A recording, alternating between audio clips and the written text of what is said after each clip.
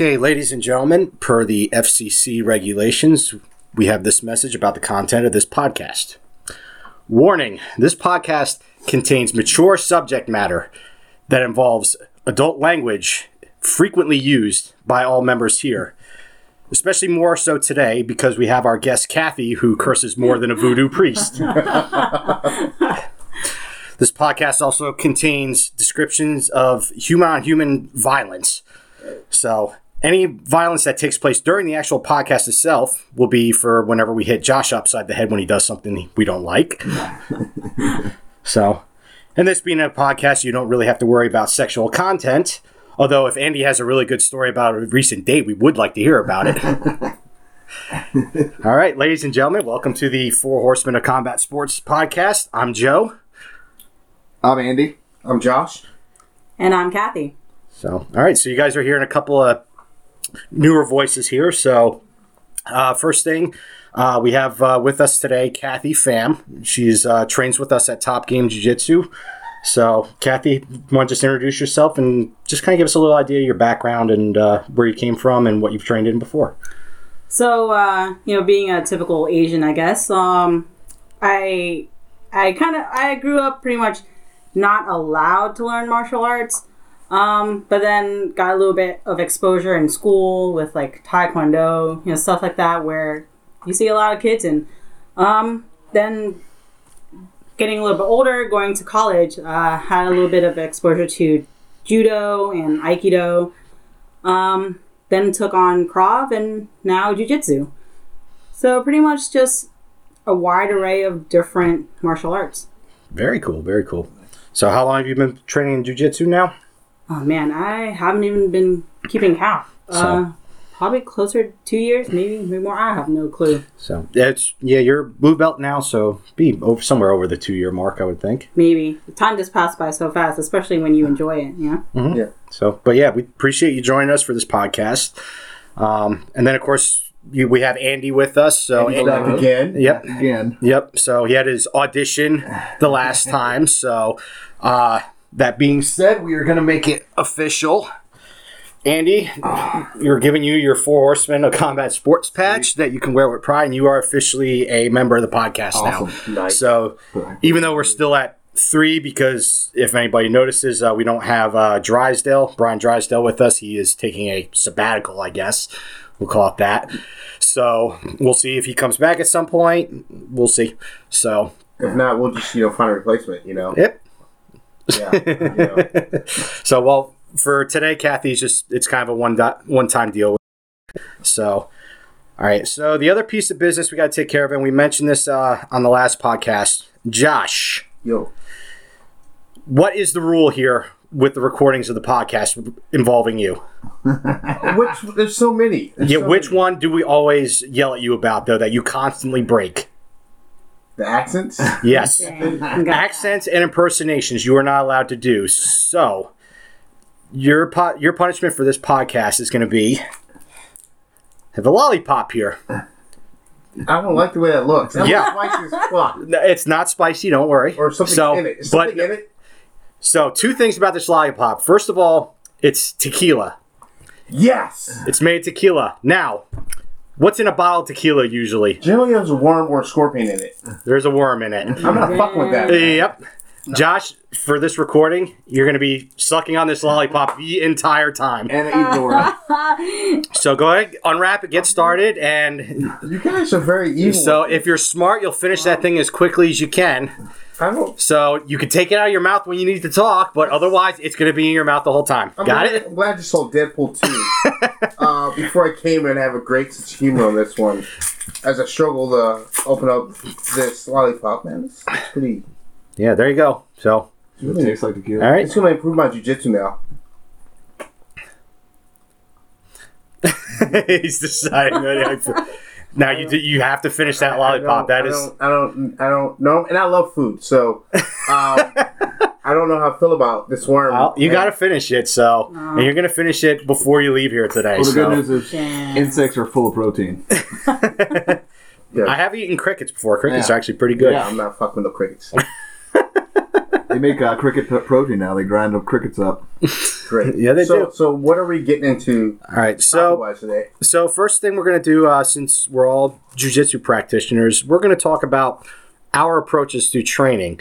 Now, because we're all at basically different levels here as far as how long we've been training, I thought it'd be good as far as a comparison, how we're looking at where we're training right now. Because we have Andy, who is at white belt right now. We have Kathy, who is at blue belt. Myself, and then Josh at purple belt. Halfway done, baby. Halfway done. Halfway done. Not done. Once you get black belt, you keep going. Yeah, That's a good point. Halfway there.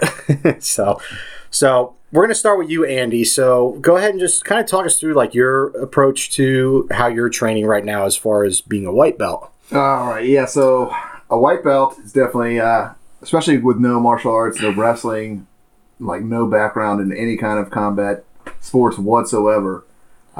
It was definitely, I mean, even like the simplest things are tough, like shrimping. Yep. Like you don't even understand why you're doing these things. Like you're doing things your body has never needed to do or have done before. Everything feels awkward. You slowly pick up things here and there. It's like for a long time, it's like banging your head against the wall. It still feels that way. Like, but then you like eventually 6 months to a year in, you get new guys coming in, then all the stuff that never works on anybody else works great on people who have no idea what's going on. So, I mean, my whole training, especially going with upper belts, is just try to survive, try to work on escapes, get comfortable in terrible positions. I think that one of the first lessons Aaron told me was like, pick one really uncomfortable position and just go there as often as possible so you just don't feel uncomfortable anymore. So, learning not to panic when you can't breathe. It's a difference between not breathing and someone cutting off the blood to your brain. If you cut the blood off to your brain, you're going to be out pretty quick. But if someone just cuts your air off, learning not to panic and push through it. You got to get a good minute before you pass out without air. Yeah, that happens to everybody. Everybody will end up unconscious at some point during their training because they don't know the feeling or anything. Yeah, exactly. There's not too many other ways, where you're regularly getting choked unconscious and you know what it feels like. Especially if the choke is done well and it really cuts off your arteries. It's like that elevator door starts shutting and you don't even realize it, like because you don't really feel stress for air. Yep. So that's my motto. Just try to get better. Work with people. Guard passing is really difficult. So get somebody that's really good at not letting you pass their guard. Mm-hmm. Yeah, and I almost passed Dave's today, which is impressive. That's awesome. I got past his legs. I didn't get any further. That's still. It's still. So even he said, "Hey man, you're getting pretty good at those guard passes." So I'll take it. Okay. Now, what about technique-wise? Like, is there anything in particular, like specific moves that you're trying to work on right now? As far as submission goes, anything like submission, sweeps. Are there ones that you're kind of on the regular trying to look for? Yeah. So the sit-up sweep is always a good one, or the not butterfly sweep, but just when you get that knee shield across their belly from the guard, a scissor sweep. Mm-hmm. That's that really works. I can't do that well at all for anybody that is trained in jiu-jitsu, but the new guys coming in, it's like they don't even know what I'm doing. It's great. Yeah. It's like I almost sit there and like, are they going to like base out or anything? But no, they don't. I forget who one of the black belts where we train was talking about having gone back to that scissor sweep and is actually hitting it way more than back when they were first trying to do it, and even when they were getting the hang of it. Is they'll go back to a basic technique like that and nobody will... I think it was Aaron, honestly. Was it Aaron? I think it was Aaron.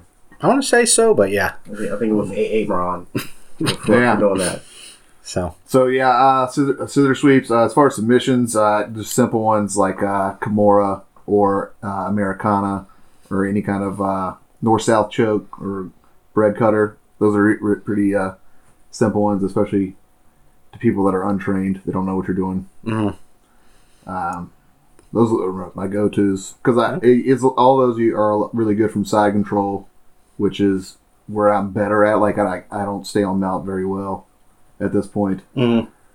Even on new guys, it's like they get too squirmy. It's just easier. It's easier to control position from side for me personally. So I like all the attacks from side control. Okay. Now, what about as far as like mentally, the way you're approaching your training? Is there anything particular about that, or Yeah, be prepared to fail a lot and often, and learning from your failures. Always asking questions. Like that's one thing. Like when someone, it's easy to tell somebody, "Oh, you're going to fail a lot," but like you really don't have any idea. Like you're talking several years of failing, and multiple times a day. Like I'm there 4 to 5 days a week. Like it, it's very rare. I mean, yeah, there's new guys that I can go against, but Sorry, Josh is getting sick. It is hilarious. It looked like he wants to how's that lollipop going, Josh? You, Joe. You're going to learn your lesson now, right? No. No. Absolutely not. No. Absolutely not. You know I can get more of those, right? Yeah. Yeah, and you probably get worse. Probably fly to you next time. Yeah, we'll come my up with daughter's something. got this great game. So it's like little gummies, but they taste like different things. Oh, yeah. Jelly beans. Yeah, jelly beans, And yep. some of them taste like dirty socks and farts. Well, they're all like mixed into the container. They're all the same Yeah. color, so you don't know if you're going to get one that tastes good. And, Yeah. All right, anyways, it's just off topic, but so all right, so okay. Yeah, but learning to fail a lot. Like I don't know, it's, like even you could take all your failures in one life, and that would not even equal 1 year of jiu-jitsu. Okay. As far as like other sports are just easier to pick up, I think. Like any kind of sport, Yeah. it's easier to improve faster. It's easier to wrap your brain around. Jiu-jitsu is very technique driven. Like everything has to be in the right place for something to be successful, and it's just learning every little detail to every little move. It's not just rolling around. It kind of looks like it. Kind of looks like people just rolling around on the ground. I remember standing outside. I went outside for something, and class had started. Or it was an open mat, and there was a drunk lady that came out of the nail place, and she was like, "Looks like you're just wrestling." So I don't. It may look like a bunch of wrestling, but it's way more more detail to that. It's very difficult. Okay. Which is which is challenging, which is what I love about it. It's a never-ending challenge. Nice. Okay, good. All right, so let's move over to you, Kathy. So, starting out from when you were a white belt, what do you remember as far as your approaches to your training, what you preferred to work on, and then how did that change when you got up to your blue belt level? So, honestly, I still feel like I'm a white belt. I'm still pretty much working on the same thing. When I first started, I think it was all defense, and it's still the same way. I mean, I feel like that's how I learn. And I guess that's just what works for me. Like, I remember one of our classmates, he's not with us anymore, but Josh, he used to throw triangles like no other. Another not Josh. you, another Josh. Please, Okay. you're not that special. Okay. Whoa. Hey, Josh. He was Ding-a-ling-ling, triangle. first. Hey, it's triangle time. Can we get triangles? Yeah, I I need know. you triangles We're too, gonna Josh. we're gonna bring that up next. Which, by the way, Josh, we have finish to your buy lollipop and let Kathy talk. Thank you. God damn. But yeah, he used to throw triangles like no other, and yeah, I would get to the point where I'm almost blacking out, but it's just kind of a fun deal for me to learn how to kind of prevent that or block it or somehow get out of it, and I'm still doing that. I guess like right now I am working on trying to become a little bit more offensive, working on more submissions and stuff like that. But because, I'm in a class with majority males, and they're bigger than I am, it's just all defense right now. So is there any techniques that you're working on in particular to kind of deal with that? So I guess from the start, I always liked working with pressure. Not exactly speed, although I understand that it's a good thing to have a good marriage between the both of them. Agreed, yep. Yeah. So a lot of pressure. I've been working with Josh whenever he's not crying or bitching. I'm dealing with triangles, which I actually would like to get a triangle so that I can get him to come over. Broad shoulders, man. Broad shoulders. Yeah. but you still tap out. I can't even lock my legs until you tap out before I can even lock my legs. So for those you know who never met Kathy, Kathy's legs are like tree trunks, man. They're thick, right?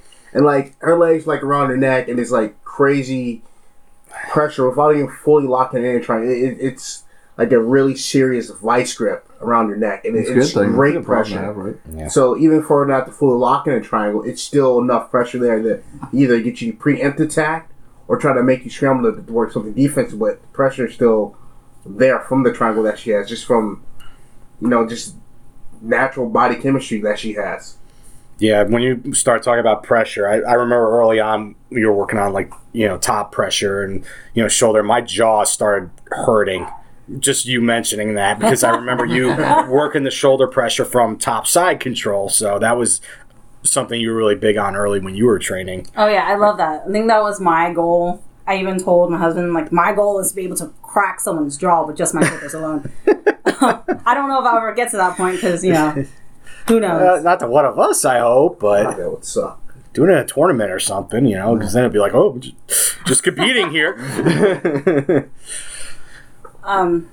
But I mean, let's see, triangles is one of the things that I really, really like trying. Just because, I have short legs, but I want to kind of break out of that. Just because I got short legs doesn't mean I can't do something.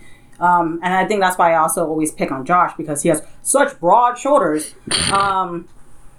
So that's why I want to try to lock it down on him, because compared to like other smaller guys like Nick or something, yeah, I can throw up a triangle and lock it just fine. But what's the challenge in that?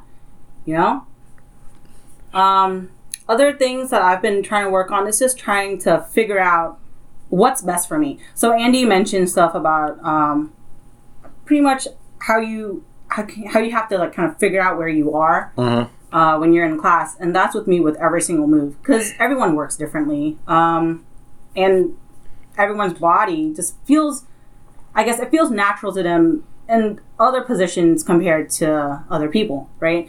And going back to how short I am, I mean, someone else can tell me, oh no, you have to position your legs here, but then for me, I'm like, oh no, I can't reach something, or stuff like that. So it's a lot of work. It's definitely just knowing yourself and knowing where you're at. Yeah. So now, did you feel any sort of change to your approach from when you went from white belt to blue belt? Was there anything obvious that maybe happened, or?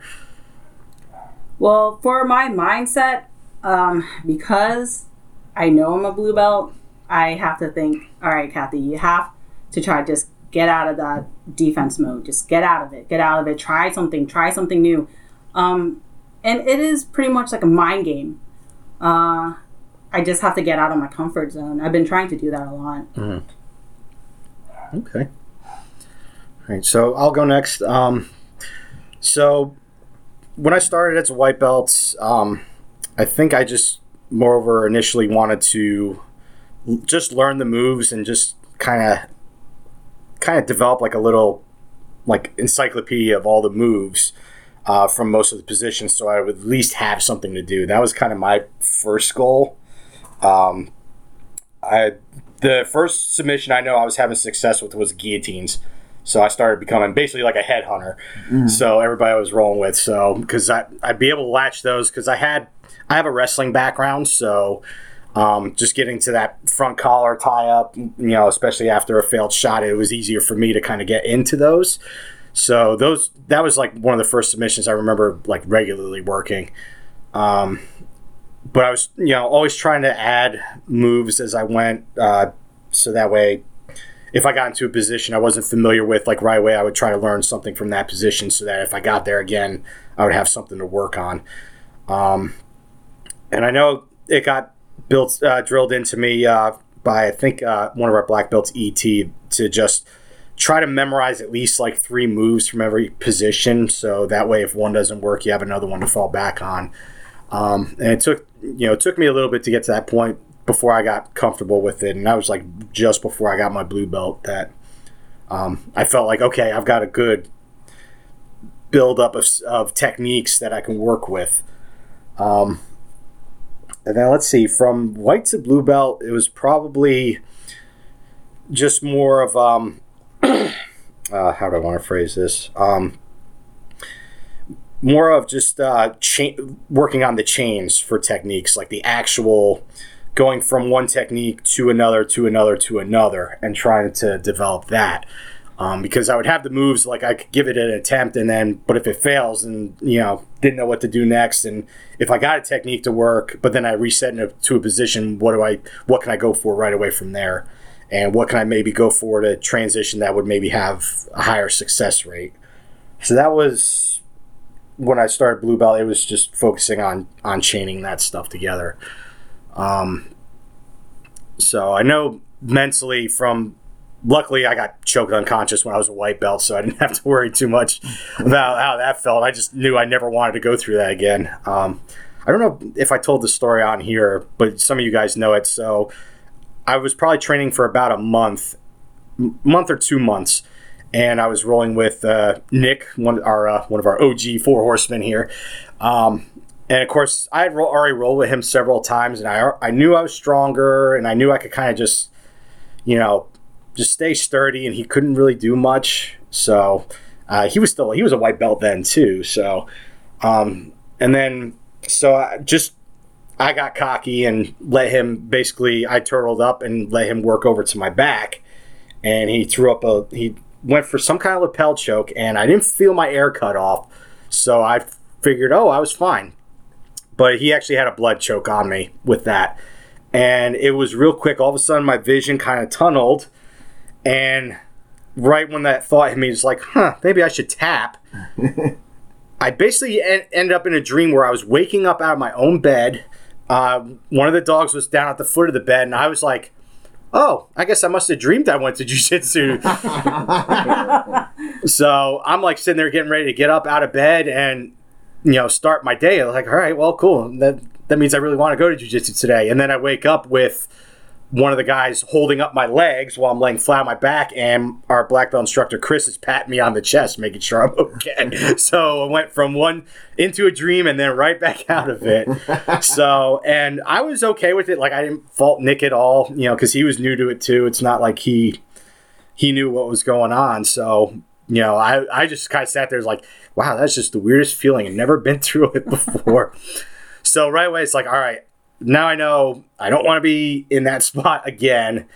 Don't take anybody lightly, and, don't try to tough anything out. So I learned that pretty quick. I probably pushed that a couple of times since then, but for the most part, I've kind of stayed on that. So since I got my purple belt back in October, I think more of what I've focused on is basically enforcing my game. And it was something on one of our interview podcasts we did. We had Anthony Condiati here, and he said it's the ones who are making their game work first are the ones who are going to win the matchups and get the better of their opponents. So I'm trying to kind of go by that, where my game's going to work. It's not going to matter what you're doing, and that way I've got total control over the whole match. So I've just been, focused on having that control, even if I'm working from my back. I've gotten to the point where I'm finally really comfortable there, even with another, like a brown belt or a black belt working top position. I'm okay with being there because it's where I want to be. I have things I know I can do from here. So it's kind of just been focusing on that. As far as techniques, I never really built up any specific ones after white belt. It was more over just, I didn't have go-tos or, ones I would look for all the time, unless it was after a seminar or something. Then I would try to work those as much as I could just so they would get built up in. But for the most part, because I'm starting to see familiar techniques during the normal classes, because we have so many new people who've been training, so we're going back to some of the basics. But I'm trying to pick up on those little extra details that you can get from those, so that, if for some reason it doesn't work, then maybe there's just a little adjustment that I just don't know about and haven't figured out. And once I can figure those out, then it's like, oh, so I should be able to start hitting this more now that I know that. So that's kind of been my approach to it. What I actually really appreciate with how your approach is to jiu-jitsu is that you actually drill a lot more than a lot of the guys there. Yeah. I love drilling. I guess it's just do it like 100 times, 1,000 times, however many times it is. But like, it's always, you always find something new to, I guess, correct or perfect. Yeah. It's just, drilling gives you a better chance to break something down in all the steps that are involved. Because, you know, you sit there drilling a technique, and then if you try doing it faster and faster without correcting anything, you're going to find that you're not having no success with it, and it's less likely you're going to hit it. But if you take the time to let it build up and make sure you have the steps down before you start going stir crazy and just trying it. I do think you should, you know, when you're actually like live rolling with someone, just don't be afraid to try techniques, you know, even if it's one you're not good at, because you might be able to catch it, you know, as long as you know how to do it. But definitely the drilling helps with getting that muscle memory built up that you can just go for it, and it's very like natural. So that's kind of how I stick with it, and that's why I like drilling as much as I do, and that's why I try to encourage everybody else, like, you know, hey, you got something you want to drill, so that way they kind of can build that up. So Yeah, absolutely. Drilling is way more important, and I don't think we do it enough. yeah, we have our one of our black belts, Dave Kenworthy. He's big proponent of drilling techniques and stuff, Always see him drilling. so yeah, he's definitely big on it. We probably have some others who they solely drill, but they don't roll, and then you have others who solely roll, but they don't really drill. That I think you got to kind of balance the two out. Yeah. That's my personal opinion. So, all right, Josh. So, Just so you know, every time you shut your mouth, that lollipop better be back in it. So for me, when I started jiu-jitsu as a white belt, there's a couple things that were going on. I was kind of done with depression from getting out of the Air Force, so I needed something to kind of get me focused again. And you know, I'm not gonna spill how I met Chris and the whole academy, but one of the things I do take, and one of the things we get back into, is actually writing a flow map or a flow chart, however you want to call it. I think if you're getting into jiu-jitsu, I still do this from time to time now, you should have a set of techniques, and the easiest one I can break down is guard. I've actually posted a flow chart on the podcast Facebook page about a year or so ago. But you take a position, you say, all right, I want to work on guard. Okay, you break guard down into two things: sweeps and submissions. Okay, and I still will I'll randomly do this whenever I can, just to help keep my brain fresh. So from my guard, my close guard, I should be able to hit 3 or 4 sweeps: sit up, scissor sweep, open plot sweep, flower sweep, star sweep. Those are just basic 5. I'm just going to throw off there. And then from as a white belt from submission, I will look at submissions from guard: armbar, triangle, guillotine, kimura. So then we'll say, all right, Josh, break down the triangle. What can you do from the triangle? Americana, kimura, back to armbar, J armbar, transition omoplata, sweep. And my flow chart is like that. You know, that's what I was doing from white belt to blue belt.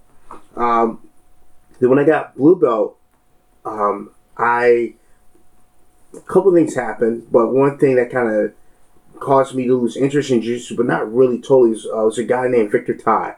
I was rolling with. This is the Monday after I got my blue belt. It kind of shook me, you know, because I've never heard a training partner, but we were rolling. Victor likes to play back with his arm back, and I kind of took him down, and he broke his arm, so it kind of rattled me a little bit, you know.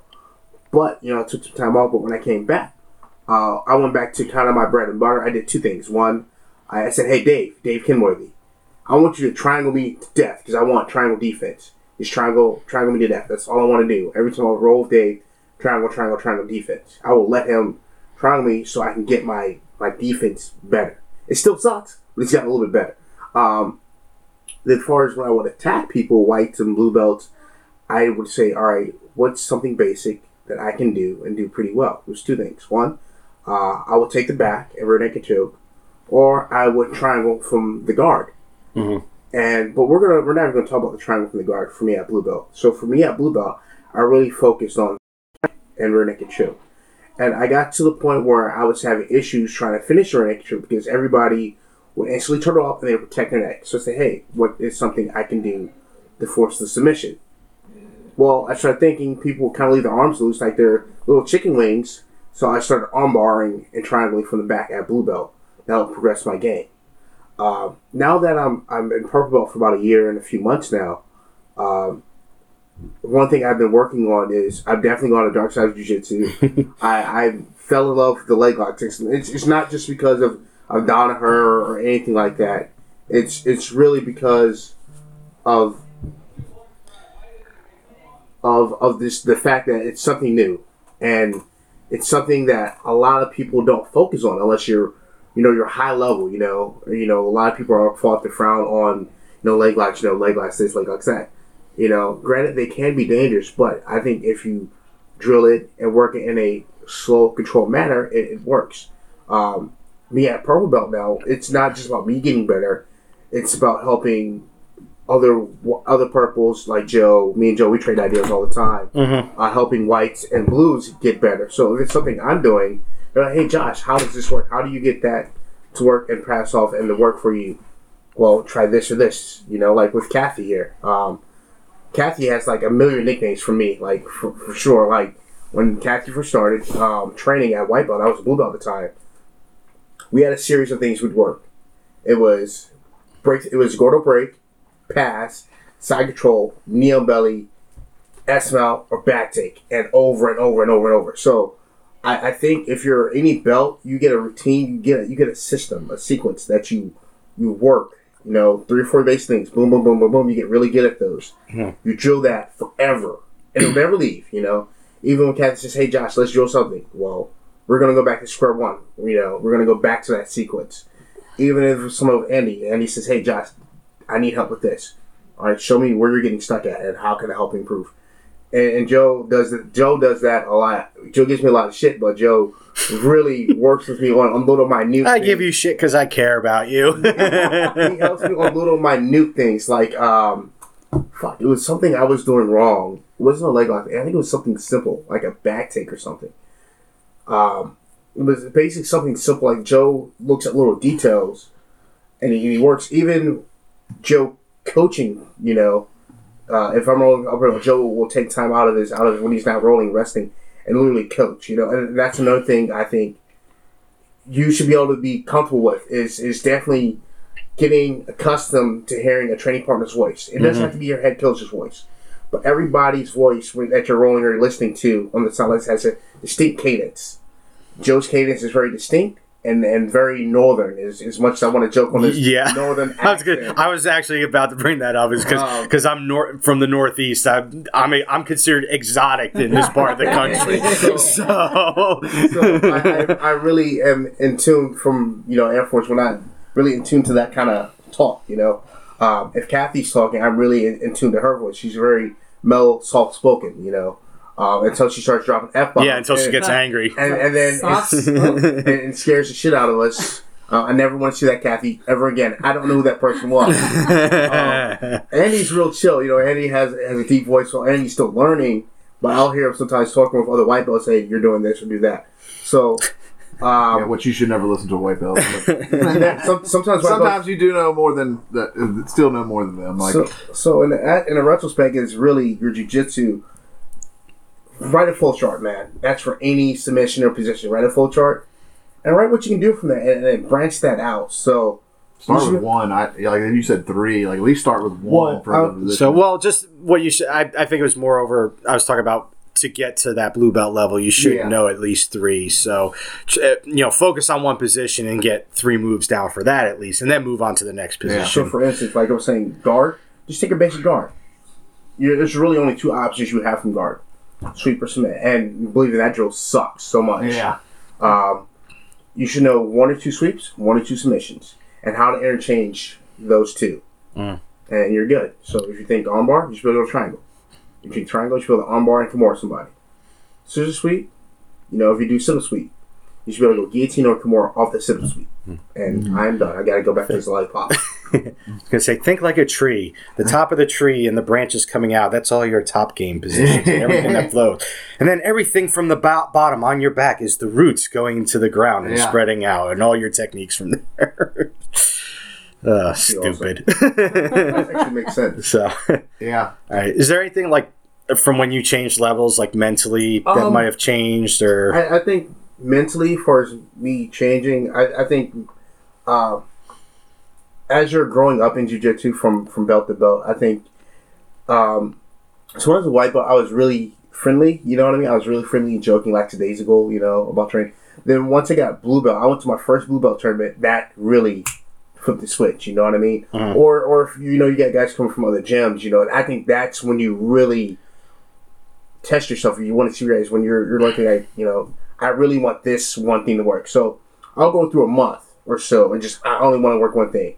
Or if somebody calls me out, like somebody say, "Hey Josh, you only do leg locks." All right, fine. I'm not going to leg lock for an entire week.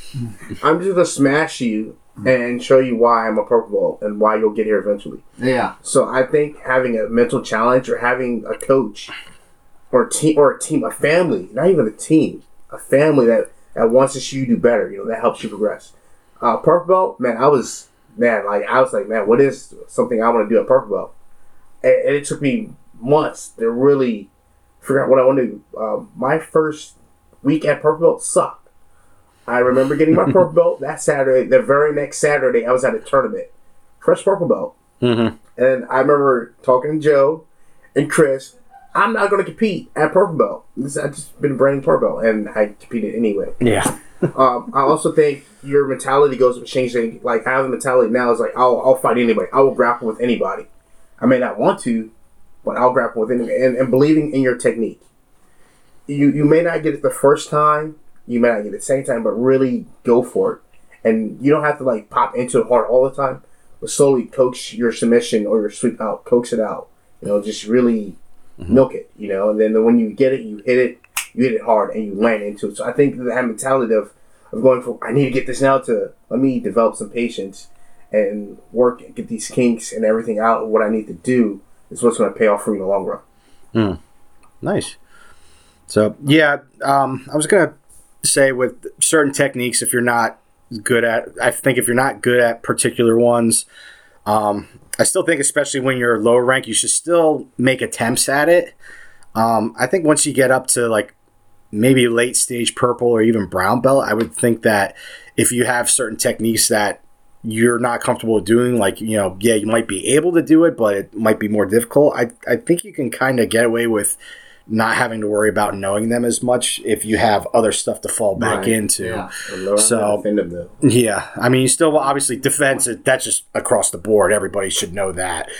But as far as your actual attacks, like your techniques you're going to use, you know, just definitely, because that's a lot of the best black belts out there, is they only have that handful of techniques, but they're just so good at them that they make them work regardless of whatever you're Kron doing. Gracie does nothing new. Does not do even half guard. He doesn't do De La Riva, doesn't do any of that. You know, but everything he does is old school jiu-jitsu, and it's laser sharp, man. Yep. He's so good. Arm bars. Yeah, guillotines, arm bars, loop chokes. Yeah. That's about it. That's his game, and he gets it every time. You know what I mean? Yeah, I think that's definitely a black belt thing, and that's, once I get to there, that's probably what I'm going to do, is like, all right, I mean, I have the built up of techniques in my head. I know what ones I can do, but let's make ones. It's like that Bruce Lee quote, you know, I don't fear the man who knows 1,000 different kicks. I know the man who's trained one kick 1,000 times, because that kick's going to be so devastating. Like, did you go to the Fowler seminar? I missed the Fowler seminar. I went to the Fowler Yeah, seminar. no, I knew you were there. That's what he talked about too. He's like, you know, really focusing your game on a small area. Like, you don't have to be. You're not going to be good at everything. It's impossible to be good at everything in jiu-jitsu. There's way too much stuff. So you just find what you're really good at, make it even better, and then make them fight your game. You know what I mean? Like, make sure that's what you're. You know, if they're good at De La Riva, jump into their guard. Because their guard's probably not going to be as good as their De La Riva. Like, you know what I mean? Also, I think challenging yourself to do something different. One of the things I've been working really heavily is passing everything to the left. Yep. Yeah, the weak side. Everybody's weak side is to the left. So But then you're on your weak side as well, too, right? Yes and no. Depending on what break I'm using, if I'm using my right hand, the break that's my naturally strong side on their left side of the body. Right. So I got to negate himself. But if I'm going to, only time I'll have issue is if I'm breaking on the person who's left-handed, you know, with my left hand going to the right side of the body. It's something weird like that. You know, if they're lefty, they should be more powerful on their left. But because jiu-jitsu, we train everything with the right. You know, so getting yourself to go, I want to go left. Yeah, I want guard to go breaks. I try to go to the right, just because it's my strong hand against their weak leg. Mhm. But my side control from the left is fucking terrible. So it's the catch there. You know what I mean? Even if I get out. Yeah, there are people who believe that any technique you learn, you should be able to do it both sides. Yeah. So, and that's well and good Your early. weak side should help your strong side. Yeah, and that's well and good too. But again, once you get your technique so down pat, and you should be able to make it work regardless of what side you want to go to. So, Yeah. but that's definitely further down the line. I mean, it says all boils down to constant drilling until you perfect it. Mm-hmm. Right. Absolutely. So- Don't do it till you get it right. Do it till you can't get it wrong. It's a Do it till you can't get enough. Nice, I like that. yeah. So you can't get enough. Can't get enough of that lollipop, can you? Shut your mouth, Joe. You should be shutting your mouth with that lollipop in there. It's probably not even a real bug. No, it is. It looks pretty real to me. Like it's still He's kind been of. staring at No, it. I already took a picture of it, so it's kind of interesting. Like, I don't know how I feel about this worm. Well, keep working on it. All right, so hey, why don't we move on to the next topic? So, since this podcast is not being dominated by testosterone this month, because we have Kathy here, we wanted to talk about basically just women in martial arts. Now, a while back, we did do a podcast where we talked about women who do Brazilian Jiu-Jitsu and had kind of focused on a few who are really well-known competitors and things like that. But we figured let's open it up kind of like across the board, all like, female martial artists that we know, whether they're competitors or even like there's celebrities here and there that do it too. So, Kathy, did you have anybody in mind? Ladies first. Well, in terms of people, I don't have anyone in mind, but it's more of, let me just talk about pretty much how I got into it as a female. Just because we all know that for martial arts, I mean, you see a lot more males interested in these things. I mean, even though we have female practitioners, we look at the fan base, and a lot of people who are watching these events are males. Very few females. If you look in our class, I mean, I'm one out of how many? Just you, and once in a while we have another white belt that we see. Yeah. And that's So, pretty much it. It would be a lot better if we see a lot more females out there. So I just wanted to jump back a little bit, just coming from a female perspective, because I don't think any of you guys have to deal with this, Probably not. I mean, I would hope not. But pretty much how I actually got started into all this. So it's pretty fucked up out there. Like, the world's pretty fucked up, right? I remember hearing about the knockout game. I don't know if you guys remember it or not. I remember that. Yeah, where teenagers were just going around. Oh, yeah. Yeah, knocking people unconscious. That was a couple years ago. Yeah. Yeah, so I laid in bed one night and I was like, hey, I was talking to my husband, what would you do if, someone comes up to us and starts attacking us? Like, what would you do? And he was like, well, I would just try to stop him or, block him and let you run away. And for me, I don't like that. I don't like the fact of, I'm going to leave my friend or leave my partner or whatever it is and just run off and try to get help. I know you're supposed to, but I want to be able to defend myself. Because what if he's not there? Yeah. I mean, it's a scary thing. You're more likely to get attacked when you're by yourself than you are when it's two of you. Either. Right. I mean, so that's how I got into Krav. Now, for Jiu-Jitsu, I thought about it and I was like, man, as a female, I would get knocked down a lot. Do I know what I need to do when I'm on the ground? So that's how I decided I need to learn something.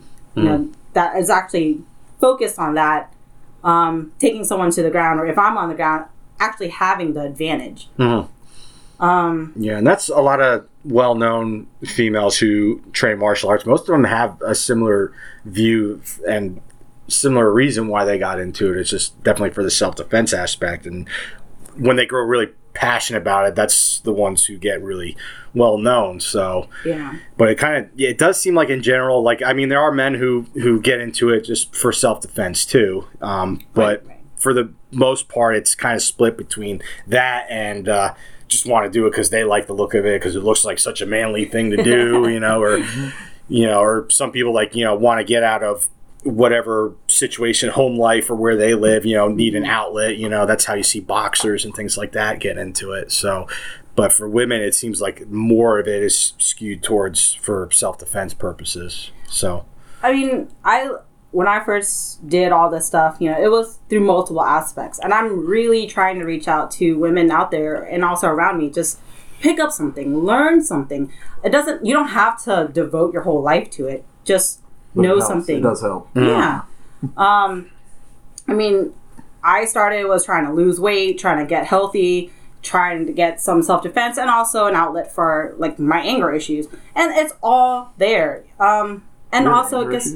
I can tell. Oh, yeah. Don't bring that up. Don't bring that up. I'm gonna flip this fucking... Let's all calm down. But I guess females a lot of the females I know they're always saying, oh, hey, yeah, I really want to do kickboxing, but then it's for a different reason. Yeah, they go to cardio kickboxing, which is not really the best. I mean, it's good for if you want to lose weight and be in shape, great. Yeah. Hey, I'm not knocking that, but I'm really don't get this false confidence. I'm really big for self-defense.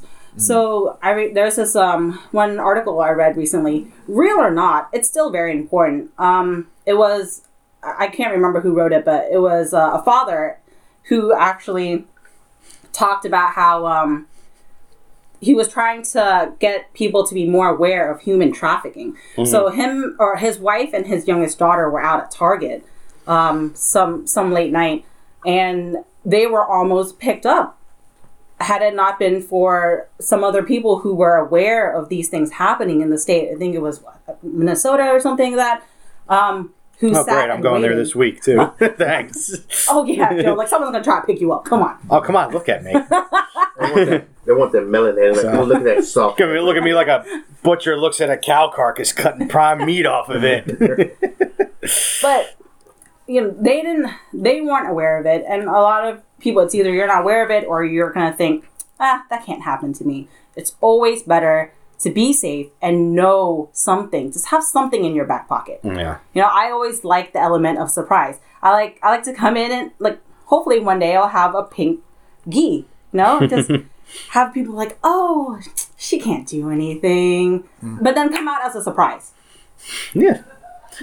You actually got me thinking back to in the old styles that I used to train in. Like, there was basically two type of women who I ever saw training when I was doing Tang Sudo and Koikan Karate. They were either there because they were serious about the self-defense aspect. The rest of them were only there because their boyfriends were training at the same place and they just wanted to be around them. So, that's true. And those ones just, never took it seriously, never got that far as belt ranks or anything. And that was always just kind of disheartening to see because, they're genuinely nice women and just, right. I don't think they understood the purpose of what we were doing and how we were training. So here's the other thing. I guess compared to other martial arts, jiu-jitsu, it's a little more intimate, I would say. Just the positions that we get into. If you think about it the wrong way, then you're going to feel awkward, but you can't take it like that. And pretty much just get over that fear. Mm-hmm. When I first came in, I remembered I was coming in from work, and Chris, he thought I was walking into the wrong area. He was like, do you know where you are? I was like, yeah. I want to watch, and I may want to join. And when I tried it out, I'm not going to say that you won't run into sketchy people. Sometimes you do, but you just got to get over it. When I first tried out, it was kind of uncomfortable for me because, a lot of the stuff that I did, it didn't have such close contact. Mm-hmm. And at one point I thought, whoa, does he have his hands on my fucking breast right now? Like, are you fucking serious? All right, sure. But guess what? I came back the next day and the next, and as soon as you know it, people who aren't there just to train, to learn these things seriously, they'll be weeded out. Yeah. Oh, yeah, definitely. Yeah, I see people come and go a lot.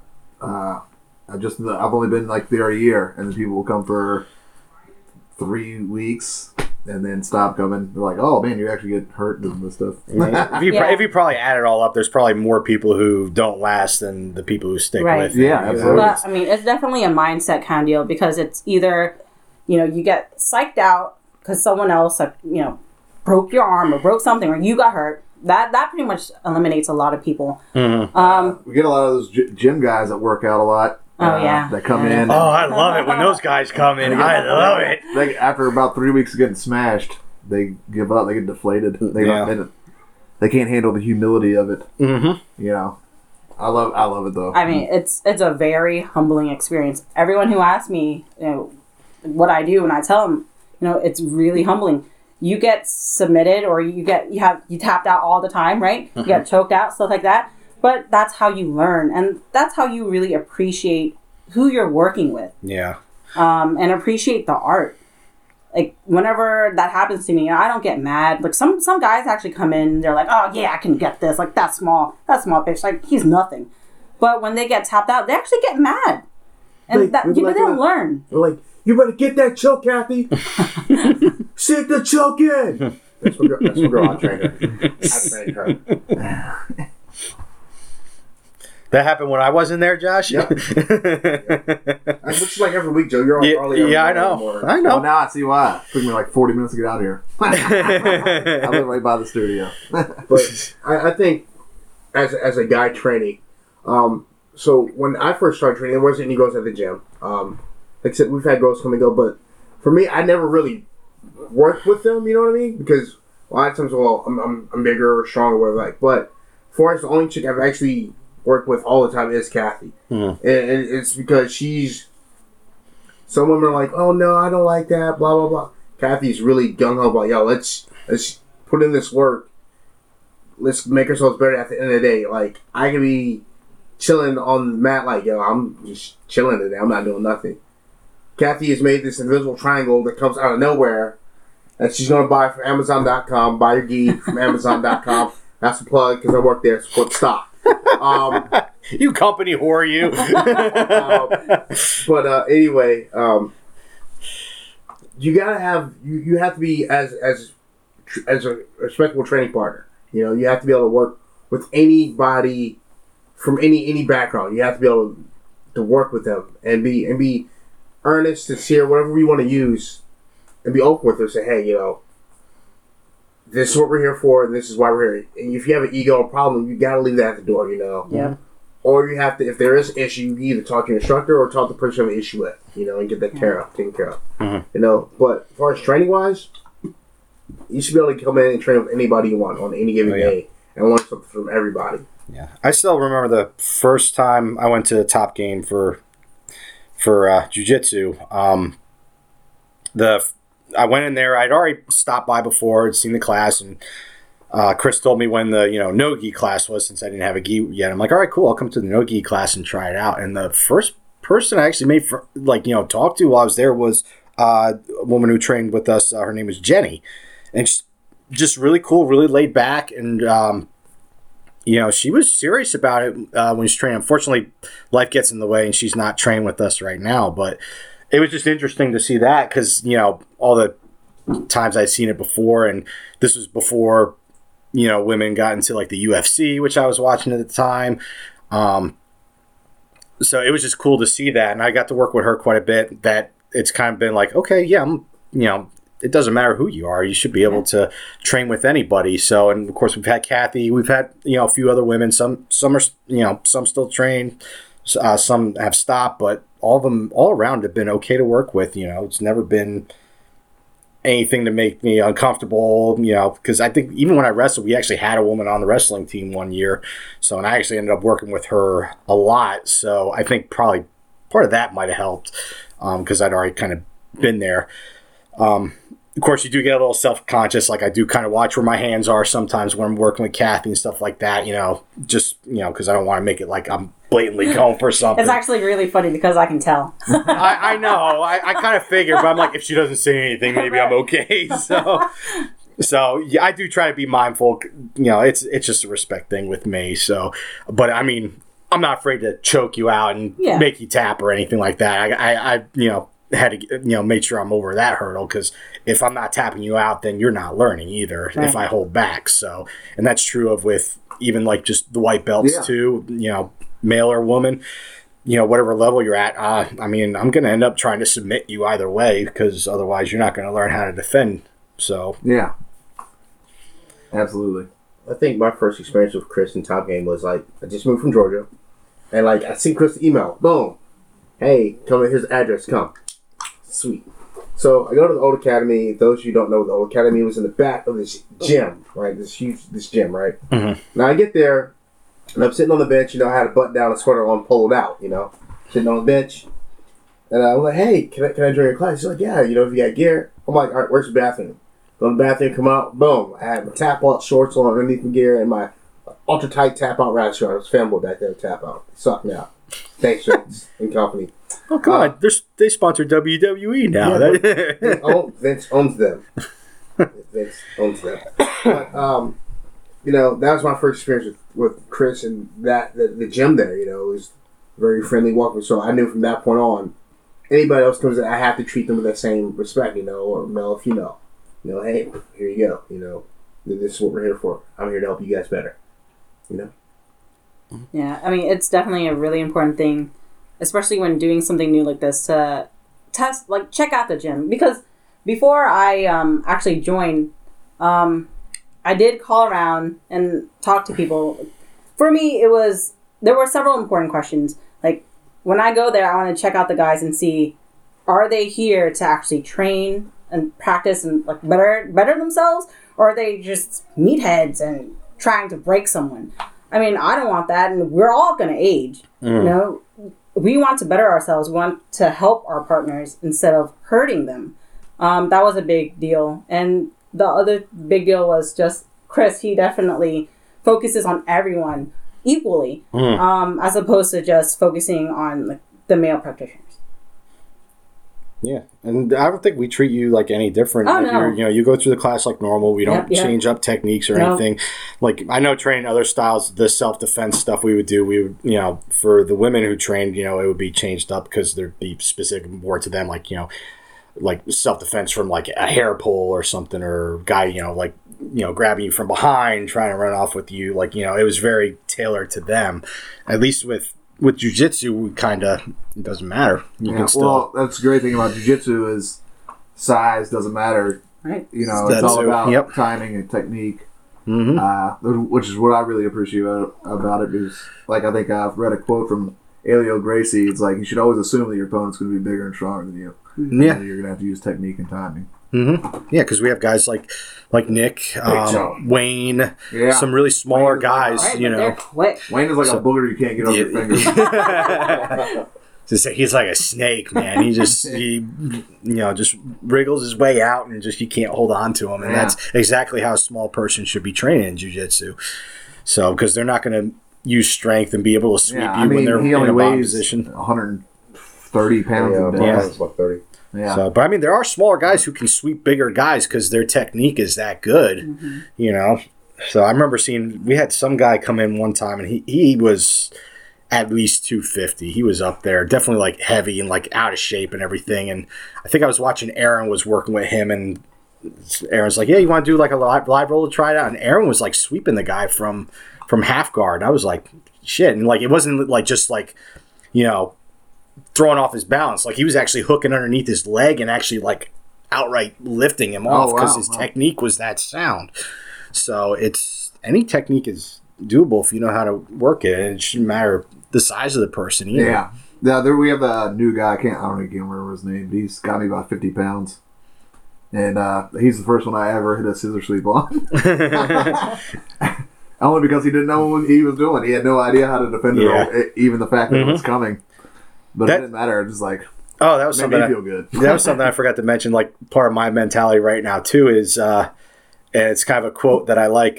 When you thought you had all the answers, I changed the questions. So that's how I want to roll. You think you know what I'm doing, and you think you have the defense to it, and then I'm going to change it up on you, and you're going to have you're going to have no response. So, which is in the first year, I've noticed like almost everybody that had been there longer than me has changed their game almost 100%. Like they don't like Steve when I first got there was all about baseball chokes and half guard. Like he never puts you in half guard anymore. Rarely. Like he's got Josh was a big half guard when I first got there. Then it was triangles. Now it's legs. Wayne had totally different attacks. Yeah, like everybody evolves. Everybody evolves. That's what's so awesome about it. Like just when you think you're getting somewhere, it's like, nope, you're not getting anywhere. Yeah, yeah. It's like it's a constant. Even when you finally complete something or you make it some small accomplishment, it's just like that's just one small step on this never-ending ladder. And jiu-jitsu, like some people say traditional styles, it's always evolving. It's always evolving. Like you can look at the guard game alone. 50-50, Berimbolo, lasso, etc., etc., etc. Octopus guard. I mean, it never freaking ends. Mm-hmm. Freaking the last guard I knew about this like flashy one that is Jeff Glover's donkey guard. That's the last new guard that I actually seen in practical use. Granted, I'll never do it because I just don't want to do that. Or Eddie Bravo's rubber man guard. Yeah, but that's kind of older. But rubber guard. Yeah, but I don't play it though. I used to play it at white belt. Flexible enough to. I used to play it at white belt, but I don't play it anymore. It just doesn't fit my game. I've tried it a couple of times. It just it's very rare though because the guys really got to be trying to like stack forward and putting weight on me for me to actually like get the leg to that point, but then of course most everybody recognizes it now anyways. I think it's really disguising everything, all your techniques. Which is hard, especially that's like what really is difficult for white belts. It's like you don't even know enough to do one move, much less like disguise it. Right, but I mean it's always the basics. Like how you said, it's always evolving, right? Mm-hmm. So basics is the most important thing because that's the stable thing. That's always the thing that you can go to. Yeah. Mm-hmm. You're not going to be able to do flying arm bars in your first 3 months of training, Or even 3 I know because I was attempting it after about 3 months. So just to try to be unpredictable. But, I don't think I ever got it to work once. So I'll go back to it down the road when I'm, kind of have a better understanding of it. Yeah. So. Yeah, but I mean, all this is just definitely a game, but a game that you're playing with yourself. Like getting better at something or getting over that obstacle. Mm-hmm. And you really are learning new things every single time. I don't think I've been to a class where I haven't, I left and I was like, oh yeah, I got this down packed. No, I'm always reflecting and thinking, man, what did I do wrong? How can I make it better? YouTube. God. YouTube is good for ideas. Yeah, escapes. Go ahead. I was saying, if Wayne's gotten into Spider Guard, I immediately went home and was like, Spider Guard escapes. I think for one thing, one gift I think I gave most of the people that I'm really, really close friends with, and I use myself is a journal. It sounds stupid. Bring a journal or notepad, notebook, email, text, smoke signal, whatever you got to do. Jot something down. Record your matches. Record your matches. Write it down of what you worked. Then go home, look at it. Take a day or two away from it, and go back and read it again, and try to break it down. And that way, it'll stick with you. It'll be like thick oatmeal. It'll stick to your ribs. Yeah, I went there with. Wait, what? Yeah. I've never heard that expression though. No, it's only from Josh. He's got the food references. I think it is a bit of a southern reference as far as food. It sticks to your ribs, man. When it's cold outside, you eat it and it sticks. No, okay, now he's just making shit up. I'm so not making that shit up. It's fucking true. We got a thick bowl of oatmeal and try doing that. It just sticks on the freaking spoon anywhere. But no, seriously, just take something and write it down and memorize it from that way and go back to it over and over and over. It's like a flow chart. Yeah, I mean, there's that. I also, because a lot of guys like to roll, every single time I roll with the upper belt, I'm like, okay, before we start, can you make sure that you just kind of notice what I'm doing and then come back to it at the end? So like, all right, what did I do wrong? Why did I end up tapping? Mm-hmm. Stuff like that. Yeah. Some guys will help you out during the middle of the roll. Oh yeah. And other guys will not even help you out unless you ask. Yeah. Right. Yeah, our instructor Chris is really good about that. Like, you'll do a round with him, and if he sees something, he'll be like, "Hey, can I show you something?" And just, show you, like, if you attempted a technique that didn't work, he'll give you a pointer on it, or he'll maybe give you a different option or something like that. So you he's have to attempt a technique on the black belt. It's all about you passed Dave Start today, so yeah, try to. Yeah. I got past his legs. That's important because his legs are long as hell. Yeah. That's a further step than most people who train there too. Excited. Once I got past his legs, I was like, "Holy shit!" And then no, it didn't last long at all. Oh man, I tried to get the side control, and he immediately put me back in guard. Whatever. So, what is something that you all are looking to expect from yourself by the end of the year? Something that you're a goal that we're all working towards by the end of the year. Blue belt. Okay. So for mine, it's just pretty much getting out of that mindset. Because from what you said, Josh, I stop myself a lot. Like, I know what I need to do. I see an opening, but I just don't do it because I don't believe in it. I guess I don't really believe in myself and the technique. So it's really, really tough. Yeah. Just kind of breaking down that wall. I know that I'm way more passive when I'm rolling against upper belts, even like purple belts. Like, I don't really try anything. Where if I'm rolling with a blue belt or a white belt, I feel like they just know a little bit more than me. They don't know a lot more than me. So I'm more aggressive to try things. And it's like, why not, try, be a little more aggressive.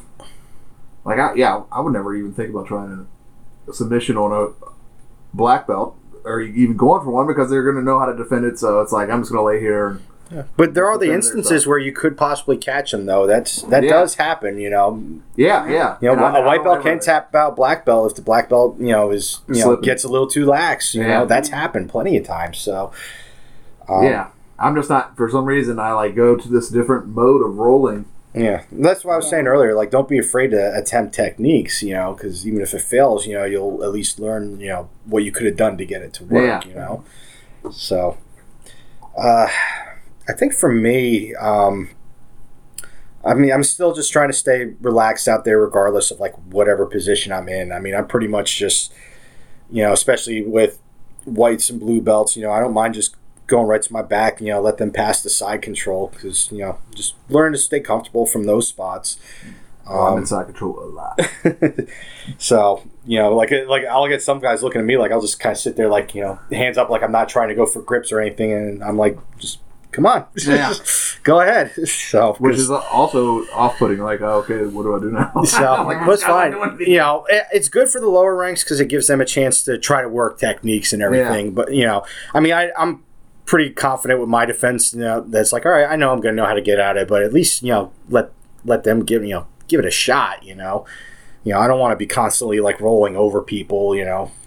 Because that can be a little discouraging. I think. And that's why a lot of people tend to stop training is because they feel like they're not learning anything. But most of them, it's just they might not ever get the chance to try anything. Well, it can feel like you're not learning anything until you, like, if you just stick it out, man. Eventually, there's gonna be a brand new guy that knows nothing, and then go ahead. That tournament we did, I got to go against a white belt that I've never gone against, and like things just worked on him that would never work in Top Game. I think for me, I'm at a point where I know I can't compete much longer. Even though there's all kinds of absolutes, masters, all this. I know eventually I'm not gonna be able to compete much.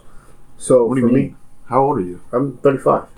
Chris is 47. He still competes. I'm saying it as he wants food more than anything else. That's what he's saying. I think we reward him like, hey Josh, if you win this tournament, we'll take you out to dinner. Cake. I think that we'll give you cake. No, I guess I love competing. I think for me, eventually, I would like to step back and work more with. I already help assist coaching kids. I'm pretty decent at that. At least I think I am. I would like to sit back more like after in a class, like have a little round table of whites and blue belts. If Chris, whatever's all doing this, have a discussion about what we thought we did in class today.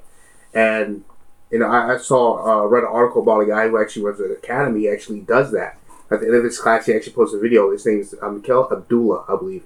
He runs Aces BJJ down in Texas somewhere. I think Austin, Texas. Mm-hmm. I saw this video, and it is very inspiring. He sits down after every class. He has like a little open round table to say, what was the technique we did? How did you use it? And how did it impact you today? So even if it's not the whole class, even if it's like 3 or 4 people, have a discussion about the class's technique and did you try using it enrolling. I think that'll help ingrain it more, and I think it'll allow every level to adapt and grow.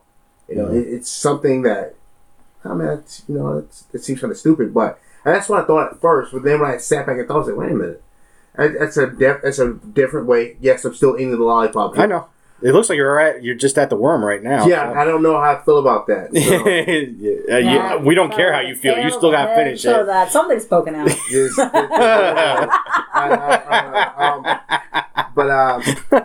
I think things of that nature of helping other students get back, you know, whether it's white belts or blue belts, say, hey, how did you use the technique? And you got here, you didn't use it. Let's figure out how we can work with you to get this better. And then it'll help all of us grow. I mean, I'm kind of doing that now with Ashi. You know, I love the leg lock. Me and Steve have been fucking killing it. And oh, by the way, new hashtag found Hella Reap. Jeez. I know I made you in charge of social media, but come on. But no, seriously, I think I'll do that with a couple people. I've done it with Andy. I've done it with Kathy. I've done it with Joe. Just break down something that I'm working on. I think sharing knowledge is what's going to make us all better as a team. Yeah. You know, whether it's going out for tournaments or whatever, or if you get some random guy that says, you know what, I'm going to come in and storm your gym, and okay, before you get to Chris, go through that white belt, go to that blue belt, go to that purple belt, go to that brown belt. By the time they get the brown belt, they're probably either worn out by me, Joe, or some other purple, and then they get domed, then they're screwed. But I think having a way to help make sure the whole team's kind of on the same developmental path, in one form or another, is good. So that's my thought process. Yeah, and I like the idea of those brainstorming sessions. I mean, especially as of late when I get into the brainstorming sessions, because now I at least know what I'm talking about. I at least understand the techniques a little better. That I can kind of fully participate in those discussions. And that's what I like, especially, because when you're first starting out and you're talking to the black belts, it's kind of, you're asking them the questions and, they have to explain things to you. But when you get up there, all of a sudden you're talking about techniques and you kind of go back and forth with ideas and little adjustments and things like that. It's a constant learning process whenever you're training, and it's regardless of what you're doing. Yeah, it definitely helps ingrain whatever you're learning, whatever you're training on. Because teaching just kind of reinforces that you know what you're talking about. You know what you're doing. And that's something, too, because I think since I became a purple belt, I've kind of embraced the teaching role a lot more. Because even when I was a blue belt, I was getting asked, questions by the white belts all the time and stuff. And it felt kind of weird at first, because I'm only a blue belt. I'm not that much further along than you, and I'm still learning stuff too. But at the same time, it takes so long to get the blue belt. You've got at least 2 years on, more likely. More likely. So yeah, it always felt weird for me because I'd get white belts asking me questions, and you have that perspective of remembering not knowing anything. Yeah. Too. So, but I mean, it got good because I could, answer the questions, or I at least know somebody who could answer them. And, now I'm at purple belt. I'm like, yeah, go ahead and just ask me whatever. If it's really out there, I'll refer you to somebody else. But for the most part, I can explain it, or I can even give you an alternative. And that's something that's definitely come with time. So, because I do like, because I got up to black belt in Tang Sudo, I got up to brown belt in Koi Kon. I did enjoy teaching when I did that, but that was a way different structure than what you have in jiu-jitsu. So, because, in those styles, I'm giving orders and I'll point out what you need to work on. Whereas this is just, it's more hands-on. Free flowing of ideas. So, yeah, just because it's constantly evolving. You can get to one attack multiple ways. Mm-hmm. Prime example. So last week, me and Sunday. Sure, whatever day. I don't even know what the hell you're talking about. Dave was working with us, me and Kathy, and he showed us a different grip from the back. The motorcycle grip. He showed us the motorcycle grip. I've seen it before, but I've never, had time to really work. So Dave showed us how to apply the motorcycle grip from the back and to go to the armbar, and he was like, "Hey, this is what you're doing wrong. This is how you make your armbar tighter without them stacking into you. You know, when you're trying to armbar from the back." And it just one or two little things like that. It works, you know. And just being able to be open to suggestion, I think makes jiu-jitsu so much better than any other style. Mm-hmm. You know, because you're allowed to. Let me see what I think about this.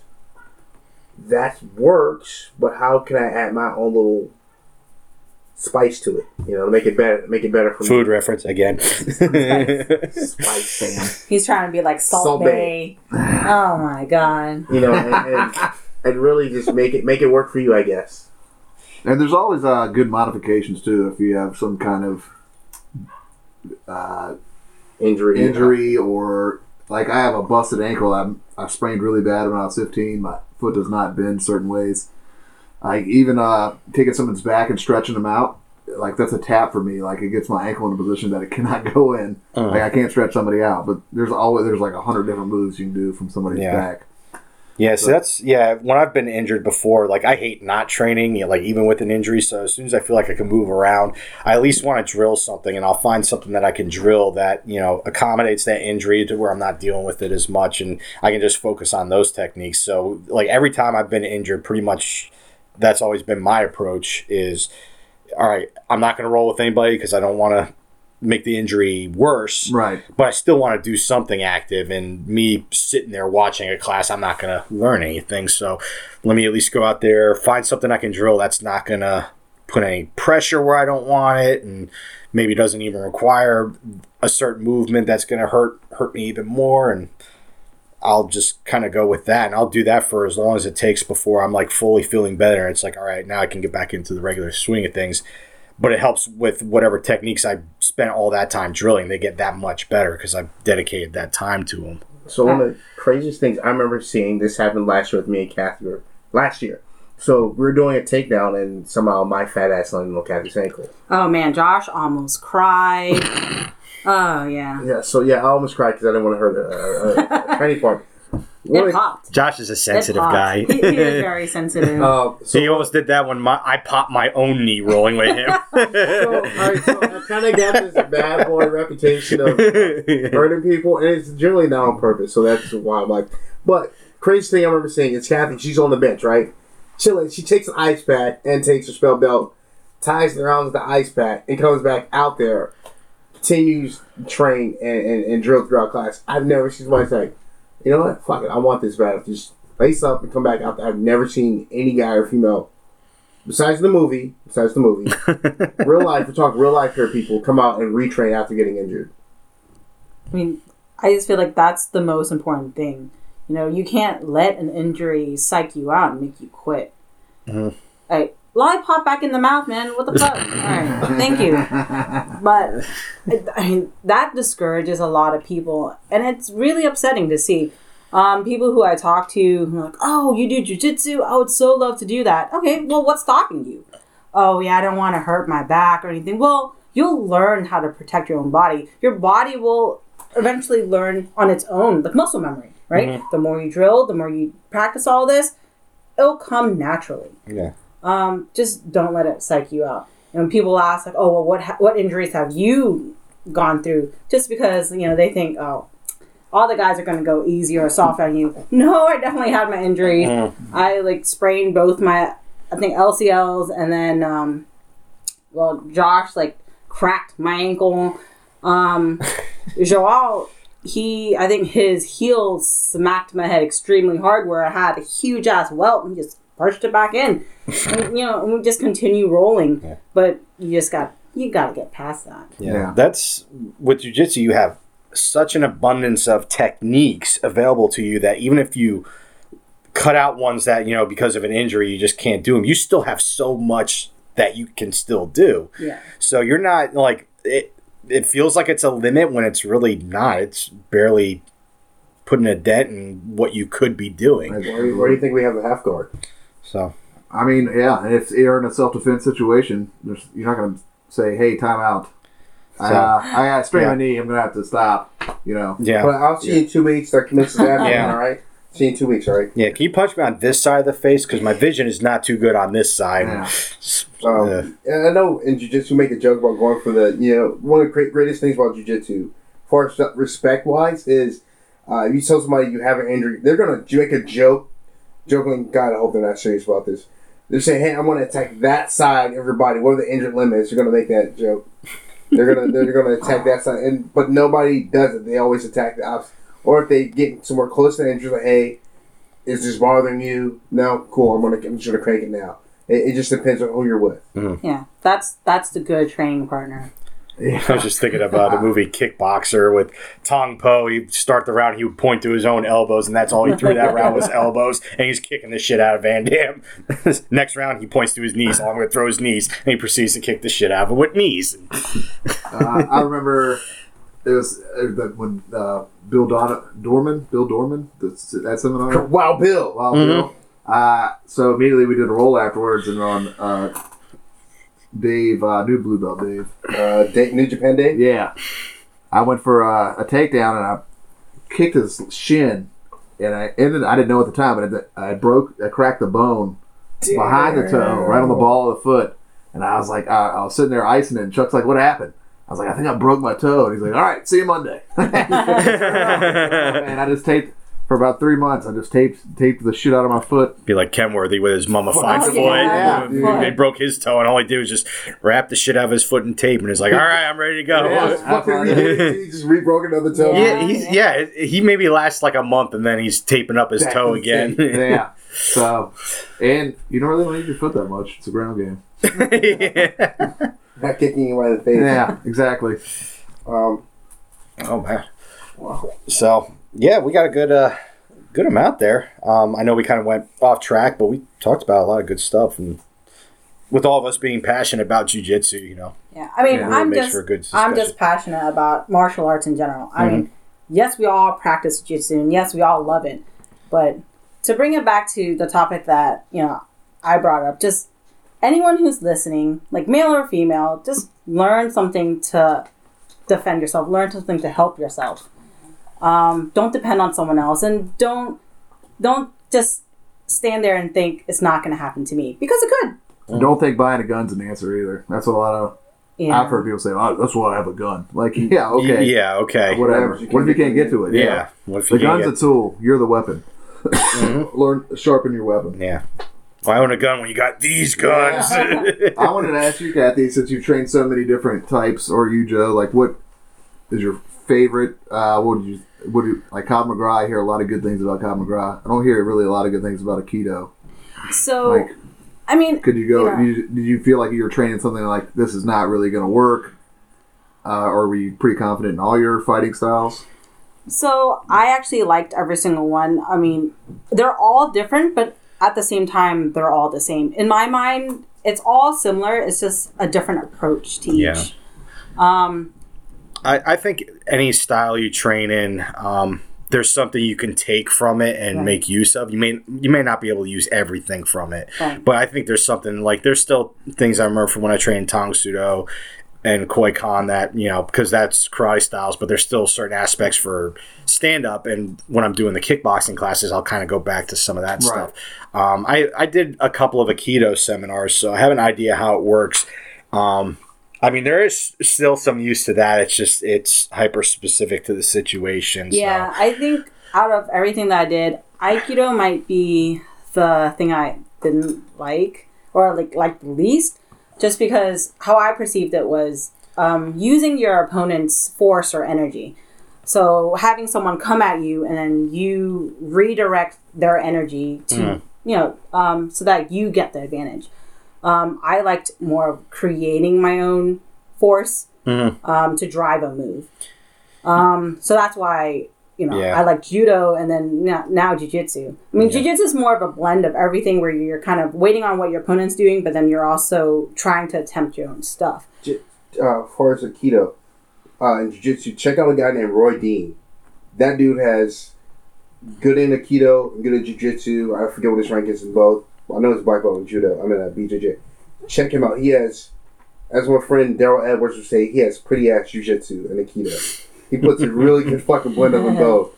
But So check yeah, that because out. there's stuff you can do in Aikido for certain takedowns and things like that, where you've got a hold of the wrist and you can go right into wrist lock or an arm bar. There's setups like you can actually flow from Aikido into Jiu-Jitsu if you understand the setups. So I think even we were working some takedowns recently and we were doing it off of a strike, and I was thinking back to some of my old Tang Soo Do strikes. And certain ones, I'm like, I can actually throw this strike instead. So, because this one, if I'm just throwing a hook, maybe it's not going to catch him right. But if I throw a specific technique, like a certain chop or a certain like ridge hand strike or something, I can actually throw that instead to kind of stun him first and then finish the takedown. So, go right into it. Yeah. So you can blend them. I mean, that's how Bruce Lee came up with Jeet Kune Do. Right. It was a mix of a lot of different stuff. Yeah, like he was one of the first to like really start expanding martial arts into everything. That's why they call him the father of mixed martial arts, Right. because he was actually mixing up the stuff. So because he understood as far as how a fight works.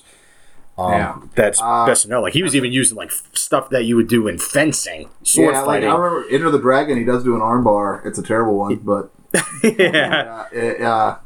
I mean, it's good that he put it in that movie. You know what I mean? Like to show that his span of understanding martial arts. And Chuck Norris was another one. Mm-hmm. I remember watching an interview with him, and he had been training martial arts for years, and then went to Brazil and met the Gracies. And he's like, it's like I never had a lesson in my life. Mm-hmm.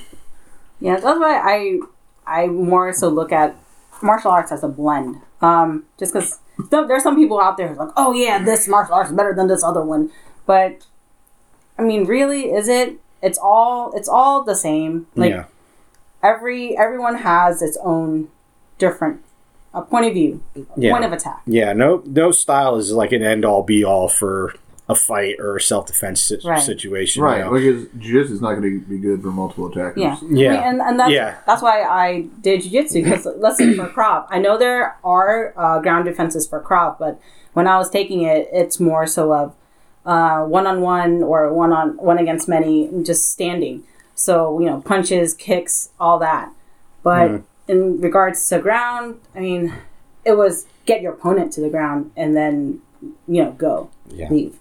Because if you get hit or somebody makes contact with you, if you're not quite trained how to react, and like even just getting hit, like if you get stunned or something, you're not going to be able to defend properly. So it's you got to be aware of stopping the strike before it gets to you, and if the guy gets in close, what you can do from there. And I know we talked about this on a previous podcast with self-defense stuff, is just as far as like legally what you can do too, because if you're getting attacked but you end up snapping the guy's neck or something in the process, you were defending yourself, but you just killed the guy when that's the part that irritates the hell out of me. Yeah, because for me, a guy's not going to know that. Hey, I'm practicing something. If I'm trying to defend myself, and if he happens to like break something or maybe die, I mean, come on.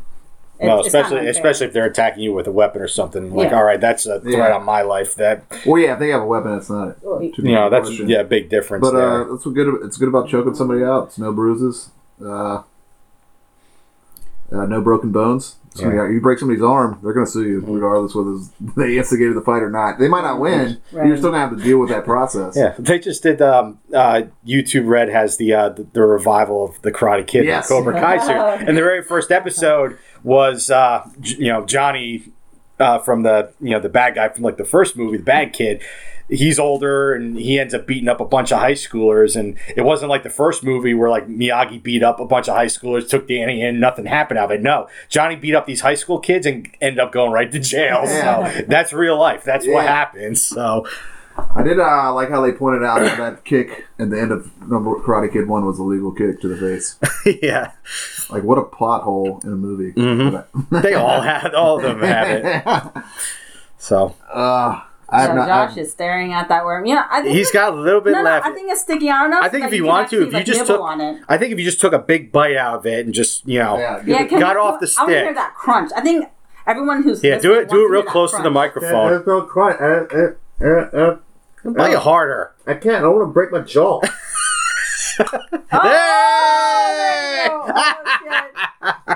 Let's see. You still got some of the worm in there. You got half of it. I'm going to kill all of you. I'm going to kill all of you. All right, blame yourself for this. Yes, because you brought this you're on the yourself, one and this will who continue does to all happen this if you horrible keep breaking the actions. rules. So there will be. I've already been working on punishments for each time, and I'm going to escalate them each time until you learn. So it's not going to be the same thing every time. I'd rather would have had the chili, the death by barbecue sauce. On now. No, I'm going to save that for when you don't expect it. I'm not like it's going to be something where I'm not even going to tell you. Oh man. Anybody see Deadpool? Deadpool 2? I haven't seen it yet. I just finally movie. saw it. It's worth seeing twice. I would say that, man. I got rained out of work yesterday, so I woke up at 4:30 in the morning because my workout got rained out too because we were doing a 5-mile run and nobody wanted to run. I mean, it was pouring down rain. So by 8 o'clock in the morning, I'm like, I could go see Deadpool. So I went right when the movie theater opened, and literally there was like 10 other people there, all solo. You take some worm? He's like, Your eyes are getting a little glossy. yeah. But it was I a don't know good what night. I'm fishing right about now. I don't know what's in this thing right about now. You still got a little bit left. As soon as you take the bite out of it, we'll end the podcast. No, there's still some left on there. There's not. There's Yeah. no worm in there. No, there is. Yeah. A little bit of it. Oh, this is my favorite podcast I've ever done. Just because of this. All right. Yay. Good job. How much of a tequila taste did it have? No, absolute fucking none.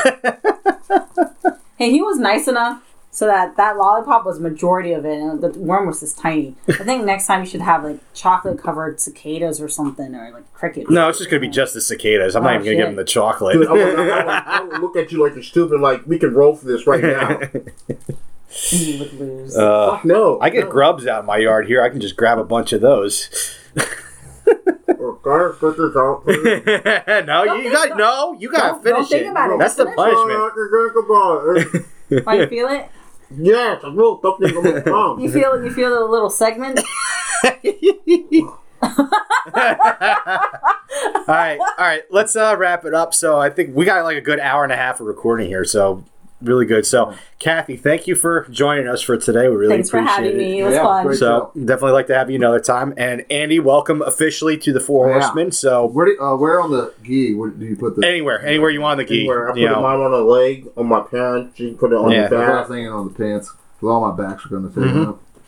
So you're official now. So even though we're still going to be at 3 for foreseeable future, unless it changes soon, but we'll see. So for now. So anyways, I'm Joe.